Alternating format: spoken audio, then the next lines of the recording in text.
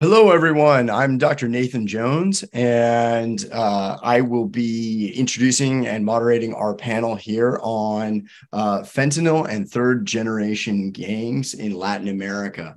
We have an all-star panel. I feel like I need Chicago Bulls hype music, as we bring out the starting lineup here. We have an all-star lineup here, and I'm going to go through and give a brief introduction before we get into it. So beginning, we have our top ranking academic here. We've got full professor, Dr. Guadalupe Correa Cabrera of George Mason University. She has an amazing book, Cetas Inc., applying corporate models to Mexican organized crime groups. I think it's a groundbreaking book in terms of applying corporate models, and it's available on Amazon right now. And in true organized crime fashion, I have demanded 10% of all proceeds. No, just kidding. So we've got an amazing leading scholar, and then next we've got John P. Sullivan, who is our top practical I call him a practical academic. He has an extensive law enforcement career, so he's actually applied and done real investigations related to organized crime, and he is incredibly well published as a scholar with his PhD from Spain's Open University of Catalonia, where he studied under Manuel Castells. So I mean, we have an amazing scholar practitioner here. And myself, Dr. Nathan Jones, I'm an associate professor at Sam Houston State University in security studies. I'm also a Small Wars Journal senior fellow, and John P. Sullivan is a driving force on that, and he is the driving force on that. He's a senior fellow there as well, and I'm also a non-resident scholar with Rice University's Baker Institute. And then we've got Dan Weiss Argamido, who is an amazing brand new scholar. He just finished his PhD, so he is Dr. Dan Weiss Argamido. Congratulations to him. And he just finished his PhD at UC Irvine, looking at the Mexican military. And also issues related to gender-related violence and things along those lines. He's from UC Irvine, brand new PhD, and he is currently on the job market right now. So if any scholars out there who are watching right now, if your department is going through a hire, we vouch for him like it's the mafia. He's a great guy. He's a wonderful person. And just tell us where we need to send the bribes. Just kidding. We're just trying to work in as many organized crime jokes here as we can here in this intro to keep it entertaining. But seriously, Dan is amazing. He's an amazing young scholar.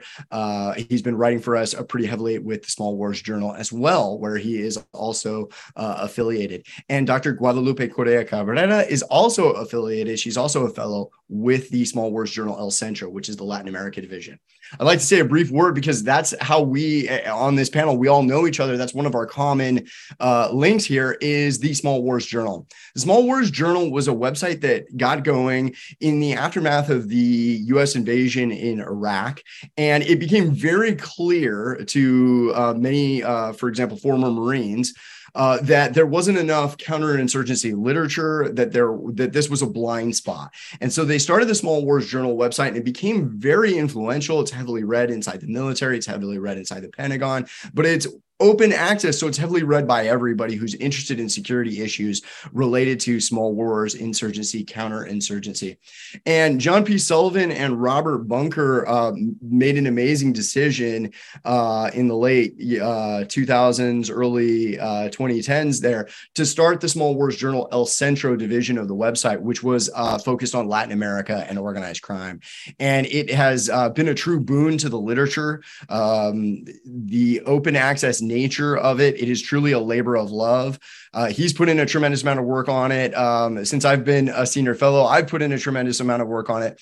And I'd like to put that plug out there. We are now fully peer reviewed on the El Centro side.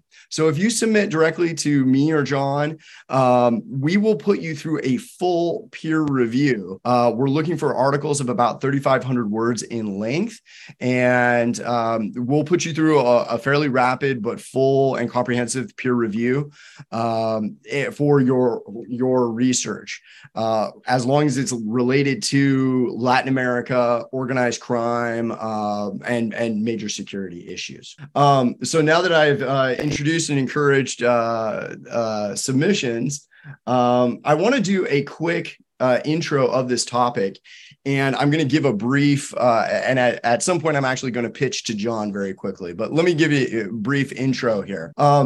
So we're here discussing fentanyl and third generation gangs in Latin America. And fentanyl is a new phase of the opioid crisis in America, but it is obviously a global problem with global supply chains that we need to flesh out a little bit here. So first, in the United States, we had doctors overprescribing opiates in the 1990s, and this became a burgeoning problem throughout the 2000s. People like Sam Quinones have written amazing books like Dreamland, really documenting the scourge of the opiate crisis here in the United States. And we have transitioned from heroin and plant-based drugs increasingly to synthetic drugs. We saw that transition with methamphetamines and pressure on Sudafed markets here in the United States, making it more difficult to produce domestically, and that being pushed down into Mexico, where large Mexican organized crime groups were actually able to produce it better and cheaper. Now we're seeing a move with opiates from plant-based opiates cultivated either in Colombia or in Mexico or throughout Latin America, more towards synthetic opiates, specifically fentanyl. That is the big one, but other opiate derivatives such as carfentanil and many others. And these are oftentimes brought in via precursors from India and China. They come into Mexico. The precursors are put together in labs at that point, and then it is trafficked into the United States. It's highly profitable. It's incredibly cheap to make. That is not the only vector, and shortly I'm going to pivot to John, and he's going to describe the other vectors of how this enters the United States. But this has become a bigger issue now, in part because we are now up to 110,000 overdose deaths in the United States. And 70 to 80,000 of those are now attributed specifically to fentanyl. And I was doing some recent research on cocaine, and you look at the cocaine overdose numbers, and they're fairly low and they're very steady. And then you see another number when you look at the CDC data, and it's cocaine mixed and cut with fentanyl at the same time. And you see those numbers doubling in recent years. So we've seen this become a much bigger issue because of the sheer public health crisis that it has led to. That has also led to political responses. And some of these political responses can be described as reactionary. There are Republican congressmen now calling for the use of the military in Mexico to target fentanyl labs. And they're describing various different things. They're talking about going and doing strategic strikes, surgical strikes on labs, but it seems unrealistic given how decentralized many of these labs are in Mexico. It's also a major sovereignty issue for Mexico, and anyone who understands a modicum of U.S.-Mexico history understands that this idea of using U.S. military forces in Mexico is not going to go well on the Mexican side of the border in terms of Mexican politics, the memory of the Pershing raid, the memory of the Mexican-American War, and all of the various sovereignty issues that Mexico has dealt with vis-a-vis the United States. That has led to a very strong backlash against that. And so the question becomes, if there were to be this broader debate about the use of U.S. military in Mexico related to this fentanyl issue, what would we lose in terms of cooperation and bilateral cooperation? And I think that that's going to be a theme that we're going to discuss throughout. At this point, I'd like to do a quick screen share here and put up some slides and pitch it to John to give us a working definition of third generation gang literature. This has been around for going on a little over 30 years now. It has become an ingrained part of the literature. And since we're talking about it, it's good that we start with a working definition on it. John, why don't you start us off while I start pulling this up here? Sure. Bottom line up front, I want to point out that third generation gangs are mostly involved in street level micro trafficking or narcomenudeo. And they're not currently the major players in the fentanyl trade, but they may well have a future in that realm. To kind of point things off, I view this entire phenomena through several lenses. One is viewing it as criminal armed groups, so not just organized crime, but I'm interested in criminal armed groups that challenge the sovereignty of the state. I'm interested in hybrid conflict where nation states use organized crime as a strategic lever for influencing other nations. And I look at it as a traditional organized crime network. So we're looking at strategic crime, transnational organized crime, and gangs, transnational gangs. Resource extraction is part of the piece. Criminal insurgencies are not a criminal enterprise taking over the legitimate portion of the state. They're drivers of state transition, as Charles Tilly would talk about it. So that's often misunderstood. There's a range of criminal networks that participate in this realm. Pirates, militias, cartels, mafias, and gangs.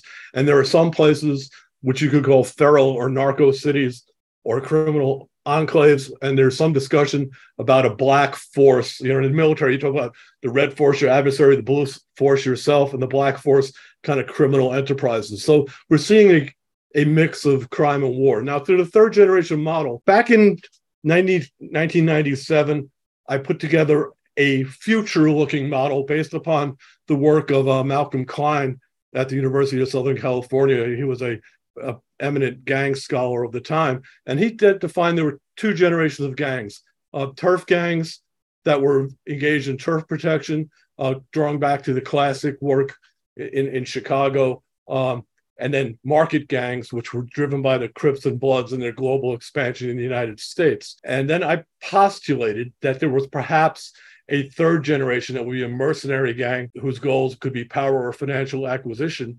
And I first saw that potential in Chicago with the El Rukins, who were a variation of the Blackstone Rangers, were arrested by the FBI for attempting to purchase Laws rockets for Muammar Gaddafi. So initially that was a projection. The three metrics I came up with were politicization, from limited, very neighborhood-based, through global. So, or I could mix them up. Limited politicization, very small local politics through evolved global. Internationalization, from local, one housing project, one neighborhood, through the nation, through an entire nation, or parts of a nation, through a global network.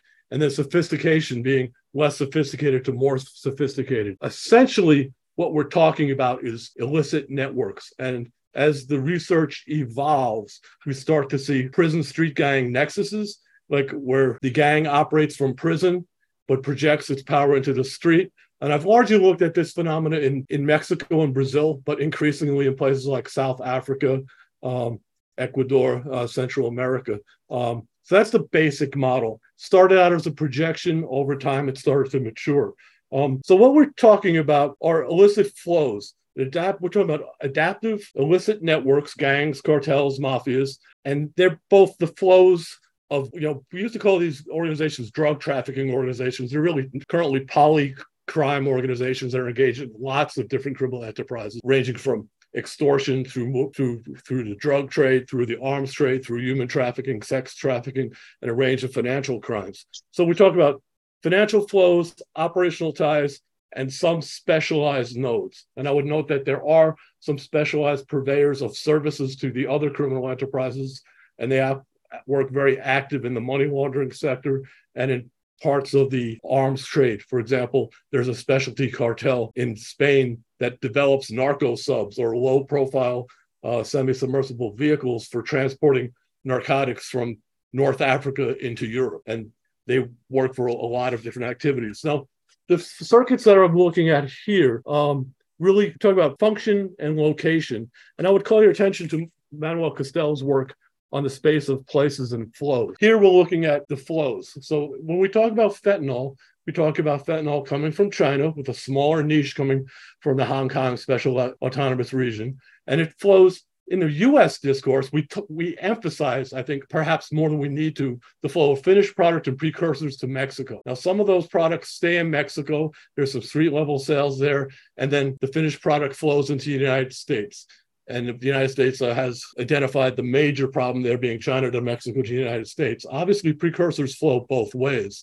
The second route, the one that we don't talk about a lot in the United States, but my friends in Mexico City remind me regularly, is the flow of finished product and precursors directly to the United States and then the street sales in the United States. And that's a big piece. We don't emphasize that in our political dialogue, but the bulk of that comes into California. Obviously, we're on the Pacific Rim.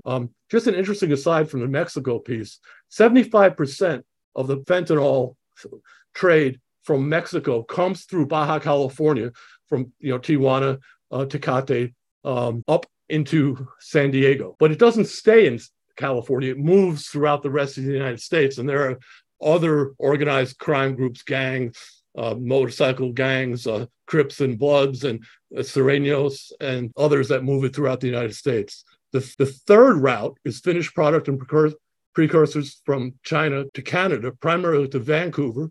Some stays in Canada, and then another component of finished product moves back into the United States.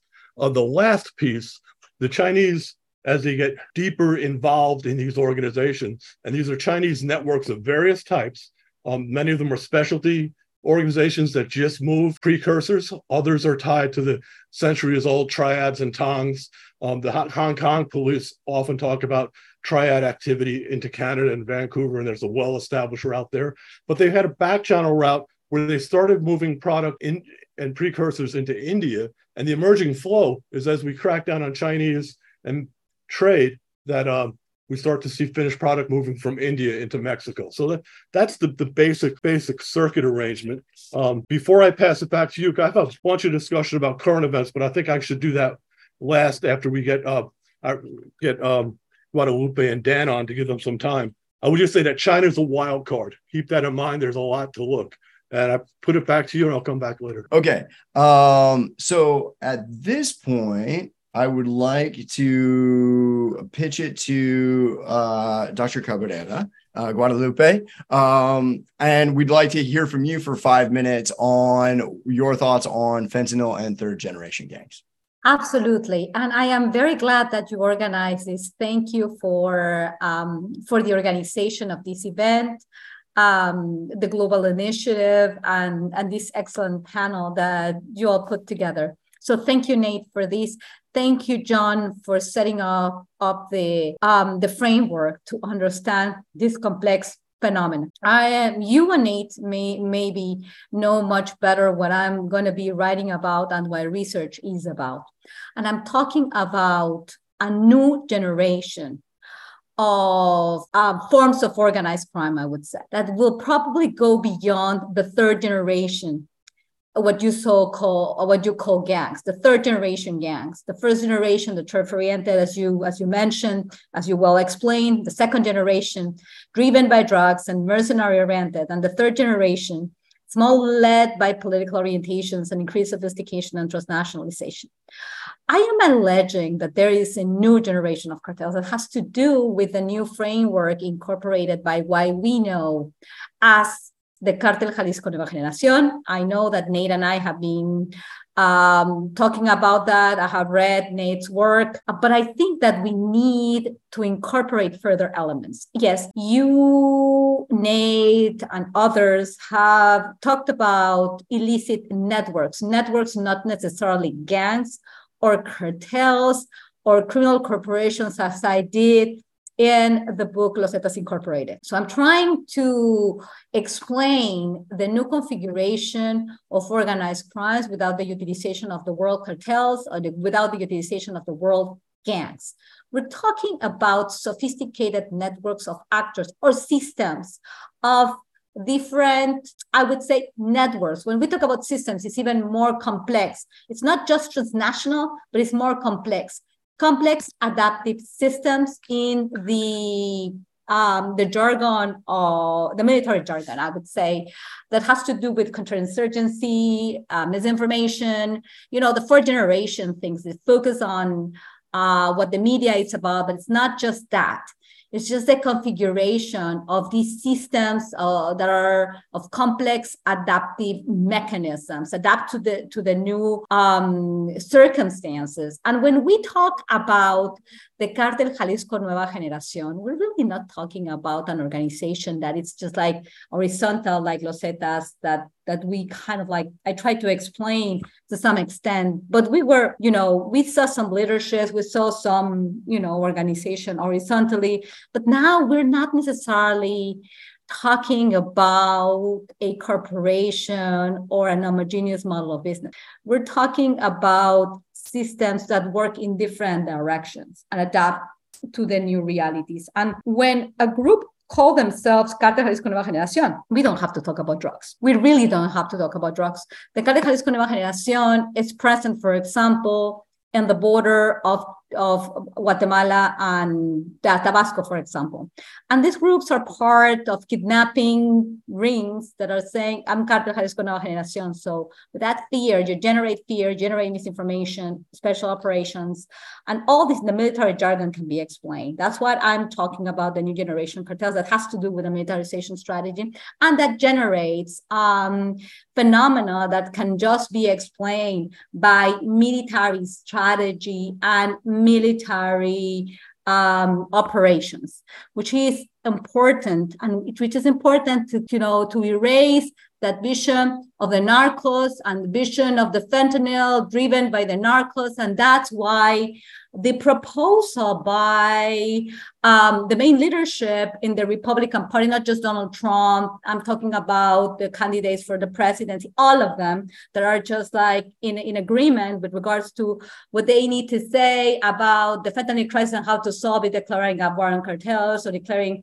the cartels just before the war on cartels, which is like a very, it's idea that's based on an inaccurate conception of the criminal world in Mexico, south of the border. Because for the United States, drug trafficking, drug consumption is a national security issue.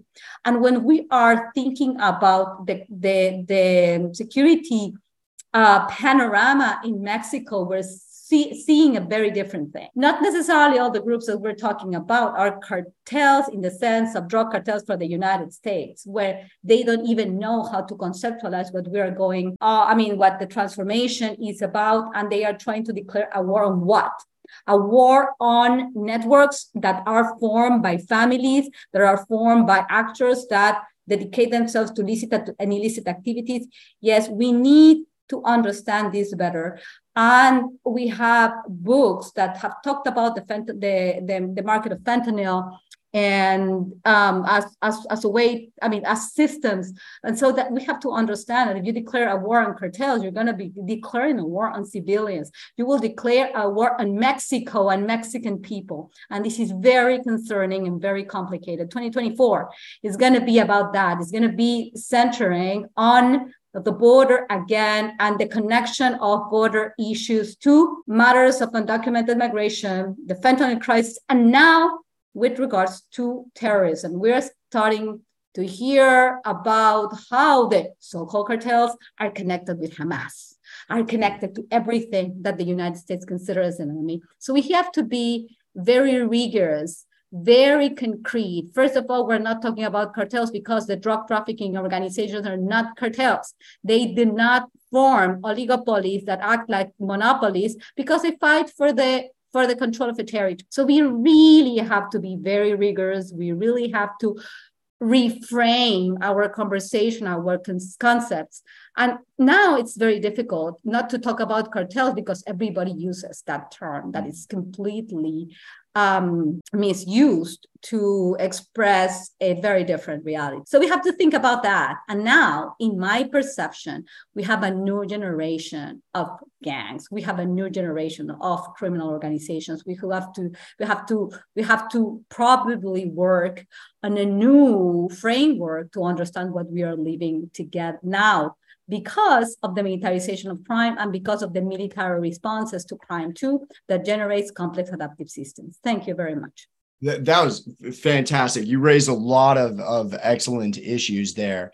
And I am excited to see, actually, I'm going to pivot now to Dan. I'm excited to see what Dan has to say about third generation gangs and the fentanyl crisis. For sure. So I'm going to take it in a little different route. I want to kind of showcase some of these complex networks and also talk about fentanyl in ways that we haven't really discussed. Now, of course, I don't want to take anything away from the opioid crisis or the toll it's taken on human beings. I want to reference the environmental costs only to show what the repercussions of these synthetic drugs are doing in Mexico. So as many of you know, the production of these synthetic drugs, so be it fentanyl, methamphetamines, MDMA, or amphetamines, they require electricity and water sources. And production is incredibly costly to the environment. For every kilo produced of drugs, 5 kilos of chemical waste is produced. And these chemicals include things like solvents, acid, chemical binders. And just for example, in the municipality of Tamazula, in the state of Jalisco, General Javier Jiménez Mendoza and Román Galán Treviño, who's a representative of the Semarnat, that's the Secretary of the Environment and Natural Resources in Mexico, found several drug labs that had contaminated not only the earth, but rivers, streams, and even water tables. And they noted that they detected specifically sodium hydroxide, ammonium hydroxide, chloric acid, sulfuric acid, and ammonium sulfate. Now, I'm not a chemist, so I had to look up what the actual effects of these are on the ground. And what it does is that essentially the second that it touches waterways, it causes the death of fish and other species. And then when it hits the ground, these chemicals also accelerate the erosion of the land by destroying essential nutrients that impede the proper filtration and storage of water. So the production of these synthetic drugs has essentially exploded across Mexico. And it's now also polluting one of the most vital biospheres in the world, which is the Sea of Cortés or the Mar de Cortés. This area is responsible for 11% of Mexico's GDP. And researchers now report that at least 1,600 tons of chemical pollutants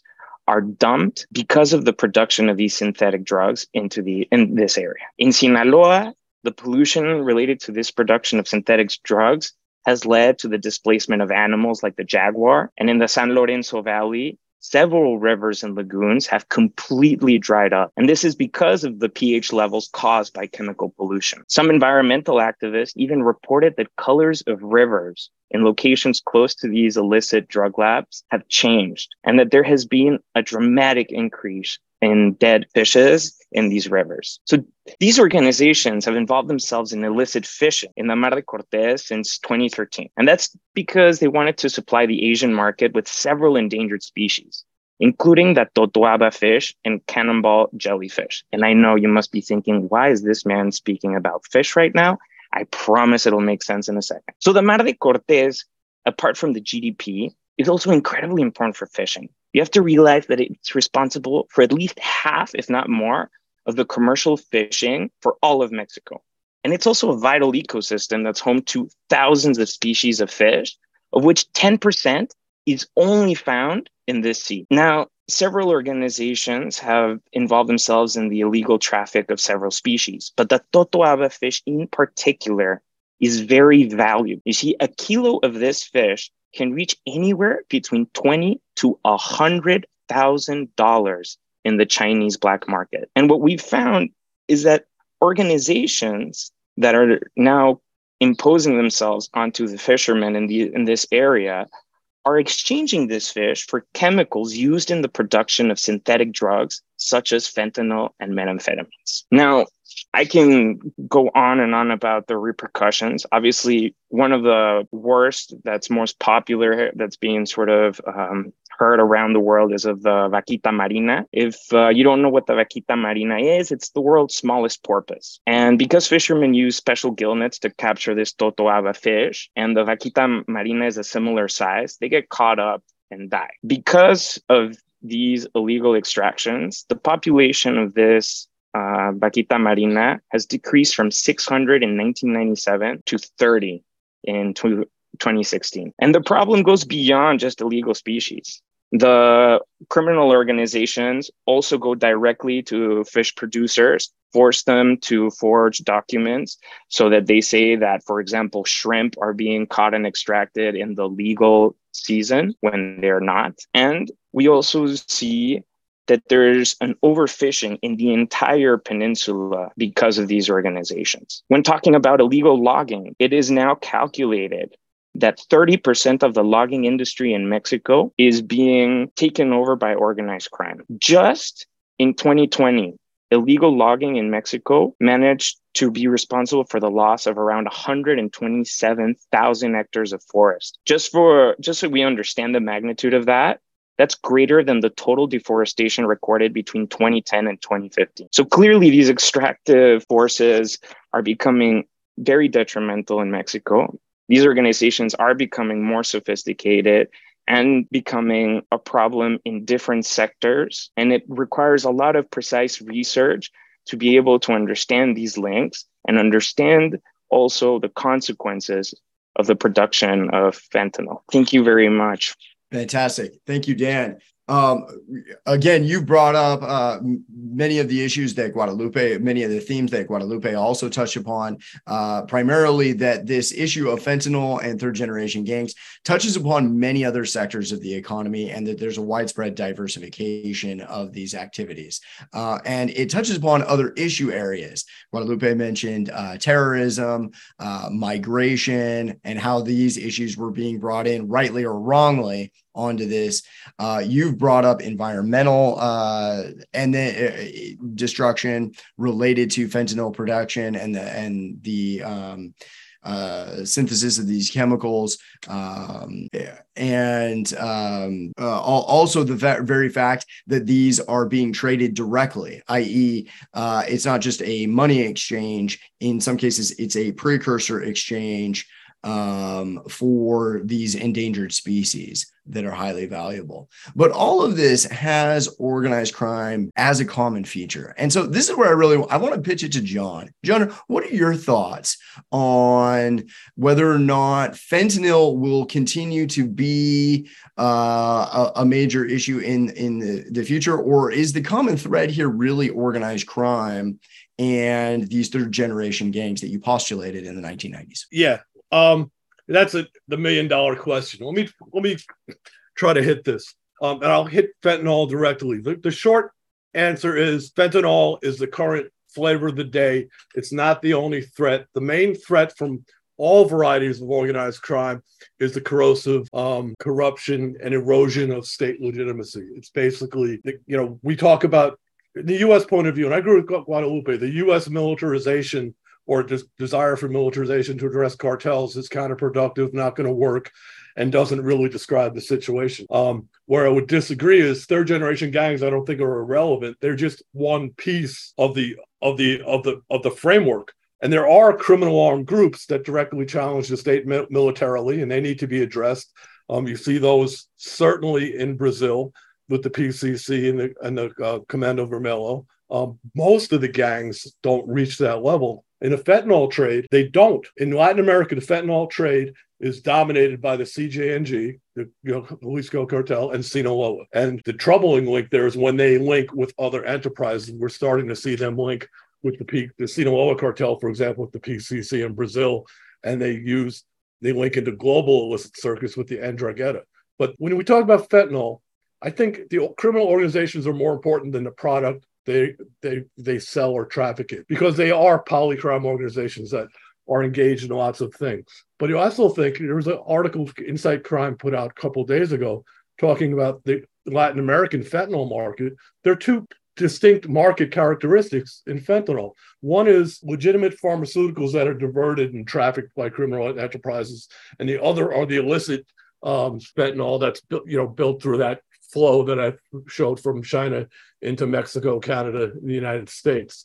The trade in finished product is bigger than the precursor-driven trade. Most of the third-generation gangs, which are transnational gangs, are not major drug trafficking organizations. I think when people talk about MS-13, about an 18th Street or Barrio 18 as being drug trafficking organizations, they're not trafficking organizations, DTOs, in that classic sense.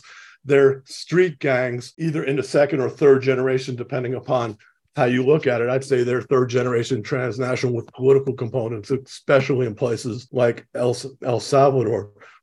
I think we need to be concerned about other synthetics. Fentanyl, carfentanil, they're not the first. Most of your third generation gangs are very limited into the fentanyl trade. They're bigger into methamphetamine, MDMA, and other synthetics. And I think those will grow. I think the big ticket in Latin America now is the trade of cocaine and enabling the flow of cocaine through through West Africa up into Europe with the assistance of groups like the Ndrangheta. Other criminal businesses are as important. I think some of their other businesses make more money than drugs. Talk about migrant smuggling, talk about human trafficking in the sex crime type of business, talk about resource extraction. I mean, Dan hits the fauna piece. They're also engaged in illicit flora trade. The Amazon is like probably the hotbed of the next catalytic conversion of organized crime groups. 18th Street, we talked about them being mostly engaged in meth. MA, the Mexican Mafia, I'd say the same thing. We are starting to see some criminal groups, particularly in Brazil, moving from just street level micro trafficking into broader trafficking. And just recently, I just got back from Brazil about a week and a half ago, spent some time lecturing to the military prosecutor there. We start to see both the PCC, the Primeiro Comando do Capital, and the Comando Vermelho, the Red Command, starting to move into the fentanyl trade. They're starting very small with that pharma piece, with the diverted legitimate pharma, but the earlier indications in a couple of the favelas, for example, Complexo do Mare in Rio de Janeiro, we see the Terceiro Comando Puro, or the third pure third command, actually just a series of arrests within the last 2 weeks, and not just the gangs, but the militias. And I think, interestingly, in Brazil, and this is a change I've seen over the years, the Brazilian law enforcement and judicial community is starting to see the militias, which originally started as police vigilantes, starting to see them just as another variety of organized crime. That's a sea change in how they've looked at things there. Up in the northern part of Brazil, the Family do Norte is also starting to be seen in the fentanyl trade, mostly micro trafficking, but starting to move larger. And there's a group down in Santa Catarina, south of Rio and south of Sao Paulo, a group called the Primeiro Grupo Catarinense, and they're a rival of the PCC, but they're engaged in the fentanyl trade. So it's mostly pharma fentanyl. There's not a significant local market in Brazil, but that's starting to grow. These groups I talked about in Brazil, they are transnational criminal enterprises. They operate in Paraguay. They operate in Venezuela. Chile is an area where we start to see some of the third generation gang typology strengthening. There's a group called the Tren de Aragua. It's what they call in Venezuela a mega banda. They operate from Venezuela all the way down to the southern cone, both sides, Argentina, but especially in Chile. Right now, they're mostly doing street-level drug sales in Ecuador and Venezuela, but they're starting to link, and this is another one, I mentioned China being a wild card, starting to link with other Chinese gangs, mostly from Fujian, so the Fujianese gangsters, if you call them. So the Chinese organized crime has specialists that specialize in specialty entities. They have the long-standing triads, which, I mean, when we talk about Mexico and Chinese organized crime, I think of Ensenada and Chinese gangsters being there in the 19th century. And they're not all dominant in the trade now, but those links are not necessarily new. China is moving its organized crime and other business interests heavy duty into Latin America. And so I'd say that's really a wild card. There's one group from Fujian called the Bang Clan. So what we see is this.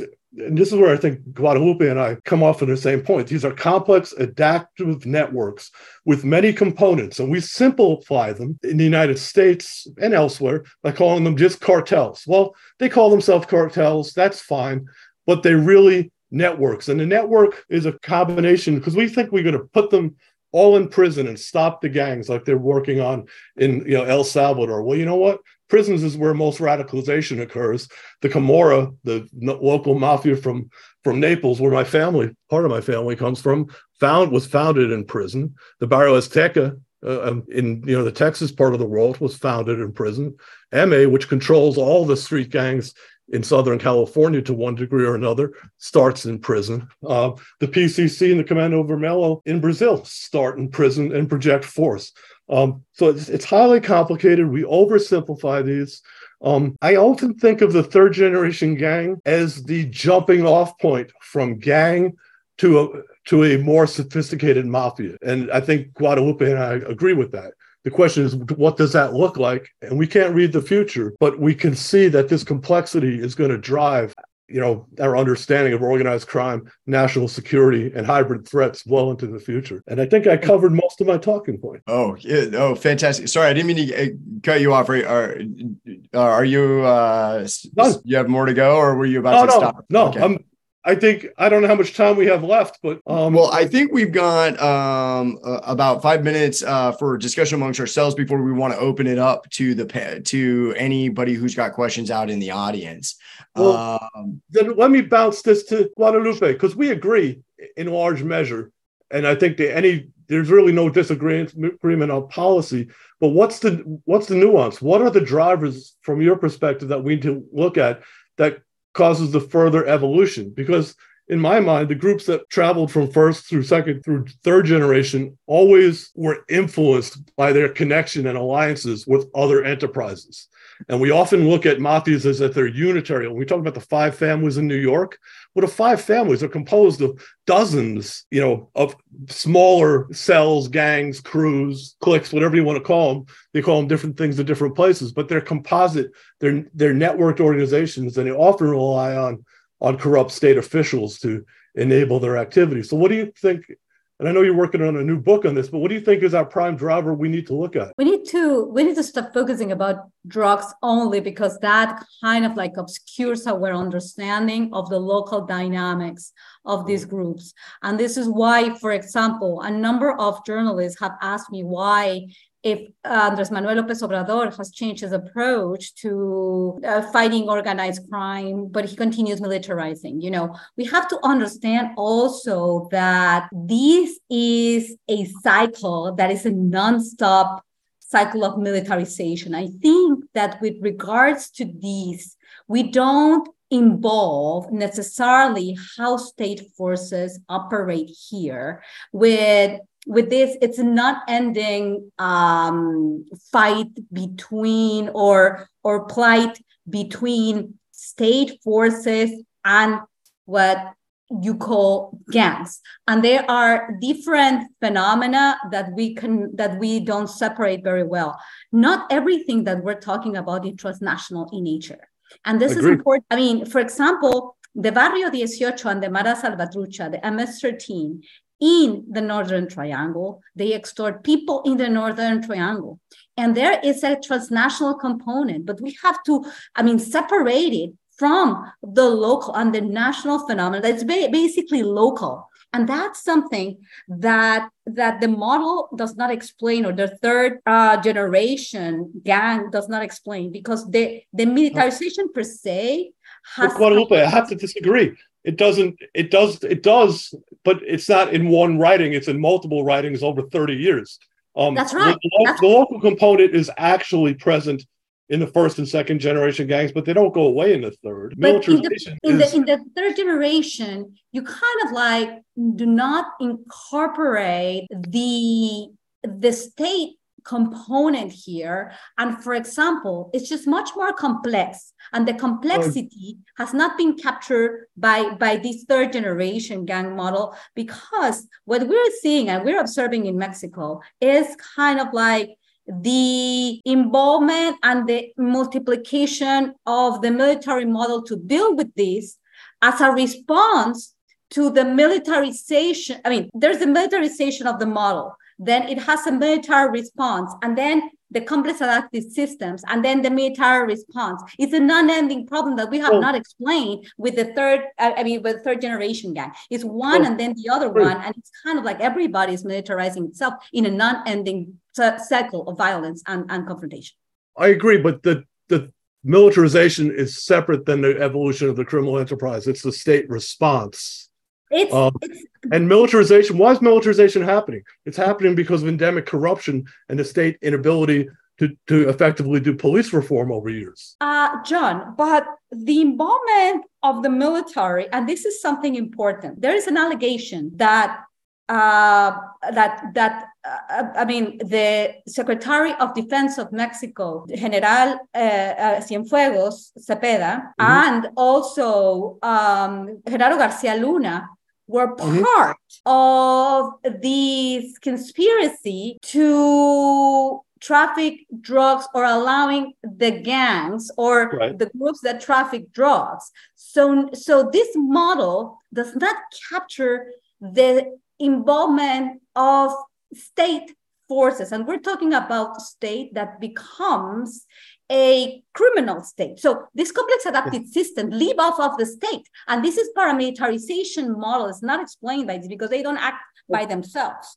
I agree, but I think you need to read more of what I've written because I have directly addressed that in many of the third generation gang works. Yeah, but now it may not be discussed. Part of this. This fits the model, and this is central.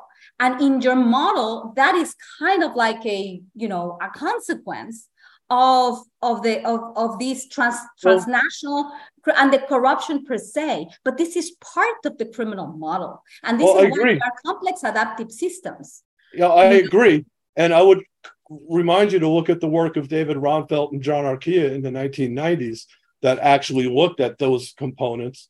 I'd look at the work of Manuel Castells that looks at those components, and I'd say that third generation gang theory is only one of an interlocking set of theories. And if you look at the discussion on criminal insurgencies, I think that fills in the piece. But I think you're absolutely right. Corruption is a driver. Impunity is a driver. And I think I'll send you something where I specifically pull that out that you may not have read. And it probably reminds me I need to get it again. I think it's a fourth generation model now. Why? Because we're talking about a military model that is based on propaganda. It's based on special operations. That is kind of like also utilizing the media and elements that have not been incorporated into the third generation gang model, in my view. I hear you, but I'm saying that it is there, but it's more broadly expressed in the criminal insurgency literature and in the hybrid threat literature. But, I take your point. And I think the points you're talking about are very important. I think that they're more present in the model of third generation gang than you may have seen. But I think you're right on emphasizing those pieces. There's something more complex. The complexity has to do with models of, I don't want to use this word, but it's about when you talk about the complex adaptive systems and you talk about the what's his name when you talk about like how the different insects work, like in a oh my god, I forgot this word. That's Stigmergy. Which stigmergy? No. When we talk about how the bees act, and that has been used to talk about the migrant caravans because of the militarization of the strategies to deal with migration. I've never used that. I think what you're talking about is more of a full channel network, which I think network theory, when blended with criminal insurgency theory and third generation gang theory, hits it. But I think you're right that demilitarization is a consequence of criminal insurgency more than of gang evolution, but the two complement each other. Can I ask you a question? Would you both agree that there's some sort of symbiotic relationship between the military and these gangs? Well, there's a symbiotic relationship between organized crime and the state. There always has been. The question is, how does it express itself? But I think that the militarization of, operations to deal with drug trafficking, and that started with Los Zetas, because it was not Los Zetas and the response of the state. It was the response of the state because, with Operation Operación Sellamiento, and you sent the Policía Judicial Federal to the border. order. And then Ociel Cárdenas meets Arturo Guzmán de Sena and its guys that were trained in special operations and counterinsurgency operations in the South. They were already responding to a paramilitary police model. So I mean, that is what I am saying, that this is taking us to a new thing that has to do with systems that are not explained by the third generation gang model, in my perspective. Yeah, and they're not. They're more in the criminal insurgency model than a third generation gang. But militarization, first of all police organizations have a root in military service. Believe me, I was a cop for the years. I think the problem in Mexico is, and other places in Latin America, particularly those that embrace the mano dura approaches, they over-militarize. They bring in the military because they're less corrupt or perceived as less corrupt, but they're not necessarily suited for policing. I think the failure there is a failure of police reform, because police reform has been a perennial problem in Mexico and in other parts of Latin America. But what happens is that the militarization or paramilitarization of the model, the criminal model plus the responses or the continuation, this creates what is called swarming.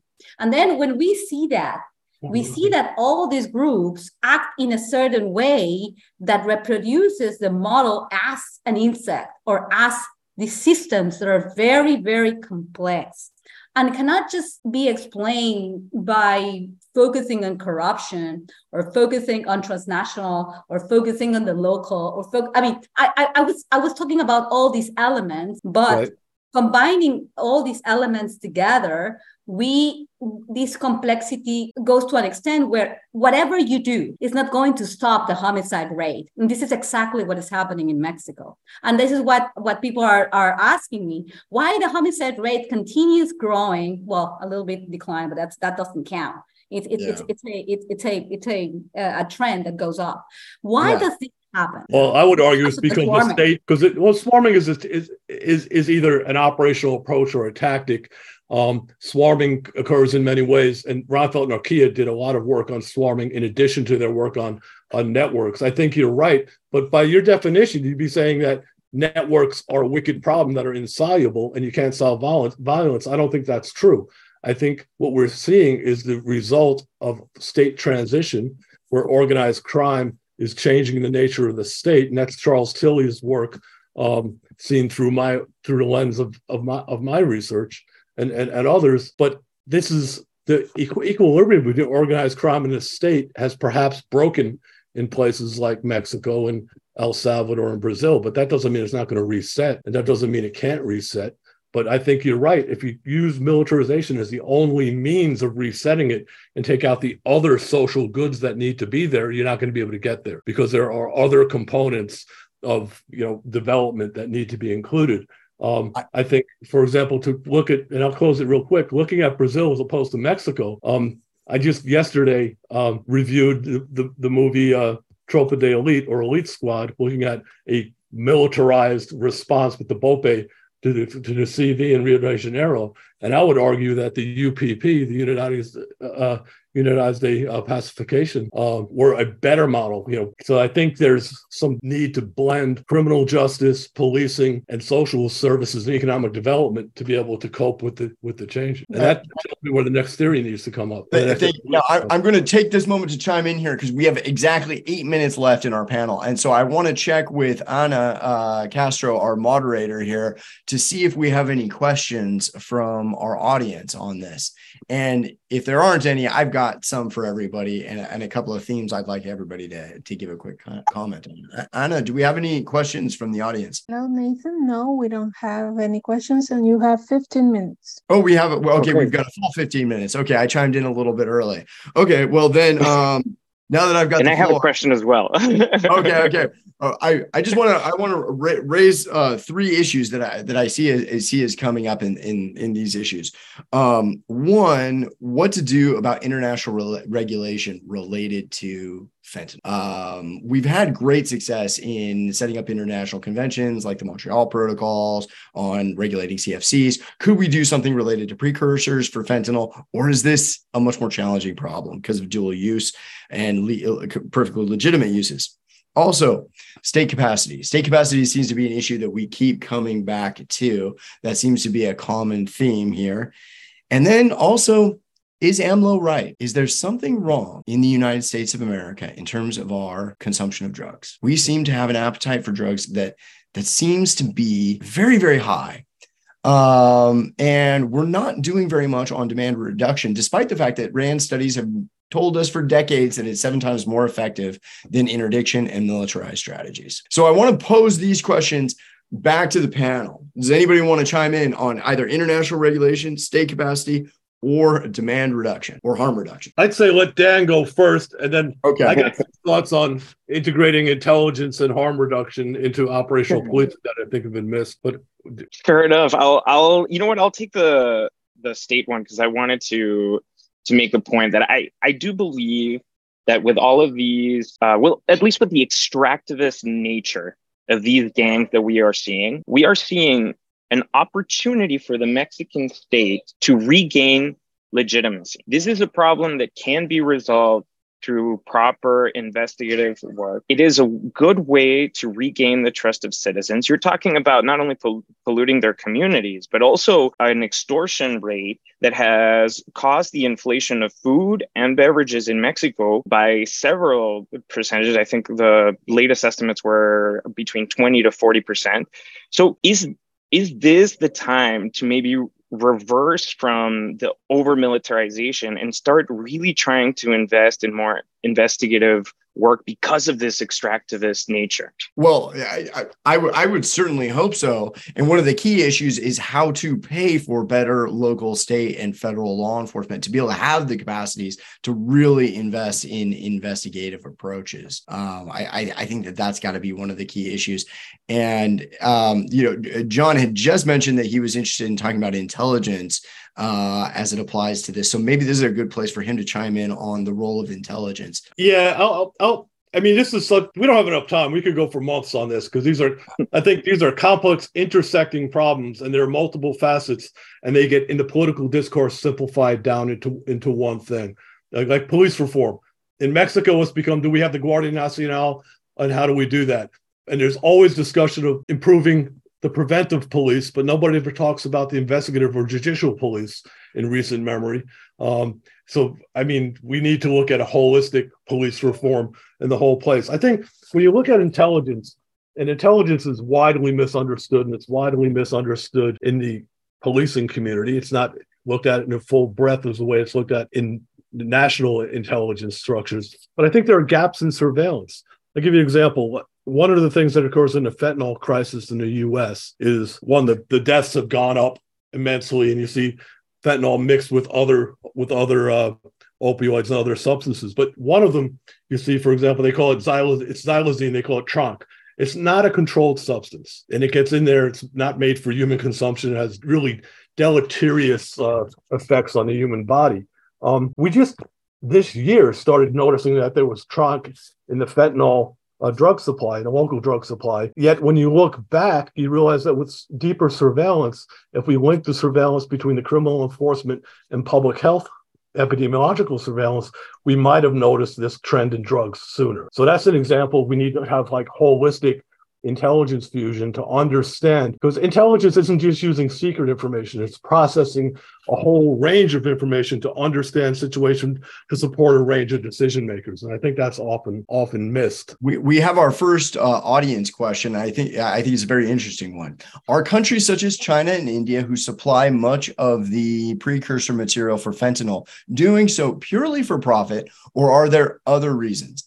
Is it done with the full knowledge of their respective governments? Guadalupe, would you like to tackle that one? Can you repeat again? Yeah. So are countries such as China and India, who supply much of the precursor material for fentanyl, doing so purely for profit, or are there other reasons for it? Is it done with the full knowledge of their respective governments? Well, this is a difficult question to answer because we don't have the evidence to argue that they are doing for geopolitical reasons. There has been a lot of talks about China trying to do the same thing that was, the opioid wars. And I am not sure.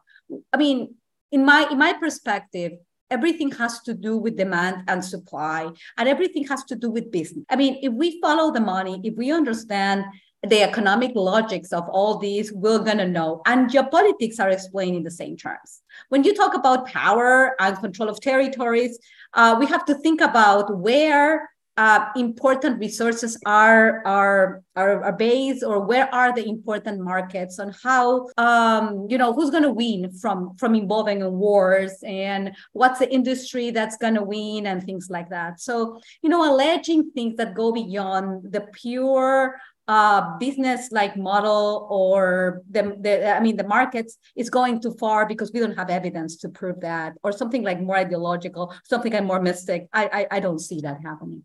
Yeah. I 100% agree with you. What I would say is, is the Chinese government going to be eager to jump onto an international framework to deal with fentanyl if the United States is engaging in sanctions against their microchip industry or various other issues? That there are other issues at play that will limit whether or not they want to cooperate on international frameworks. But again, that's separate and distinct from, there's some intentionality behind versus the more likely explanation, which I think is what you're saying is the more likely explanation, is this is just run-of-the-mill corruption that's getting by. Yeah. Well, Nate, one of the issues on this, and it's in hybrid warfare discussions, there's discussions of nation states using strategic crime as means, and that's not unheard of. And the Chinese have played in those arenas. Are they using fentanyl as a direct wedge to pay us back for the opium wars? Would be very hard to prove. But you have to remember, we look at it as China's as one giant unitary state with all actors. We forget that there are principal agent phenomena occurring in here. And I mentioned like Fujian organized crime. Well, you know what? China's got multiple organized crime organizations. Many of them predate the People's Republic of China. There are fissures within the People's Republic of China. For years, the PLA was run like a bunch of warlords, conducting a whole bunch of private business for their own, own benefit. Xi has purged lots of people for corruption, allegedly. Some of it's probably, you could argue is related to political power, but demonstrating that's hard. But getting an international agreement on fentanyl, yeah, we could perhaps do that. But we have international agreements on other, drug crimes. We haven't canceled out the drug trade in the last 100 years. So, I mean, I think those are tools. You look at them of ways to do it. But what makes this hard is it's not a single thing. When you talk about, you just look at the work that you and I have done on the CJNJ and the Sinaloa networks. They're not unitary enterprises. They're all complex amalgamations of multiple different types of actors that come together. So when you add states are just another part of that equation. But there is discussion specifically. There was a book that was written by a couple of Chinese colonels about 25 years ago. It seems now 25 years ago, called Unrestricted Warfare, where the Chinese were thinking conceptually that part of their doctrine might include things like strategic crime. Does that mean they're doing it? It means that's something best discussed by intelligence organizations like the Five Eyes.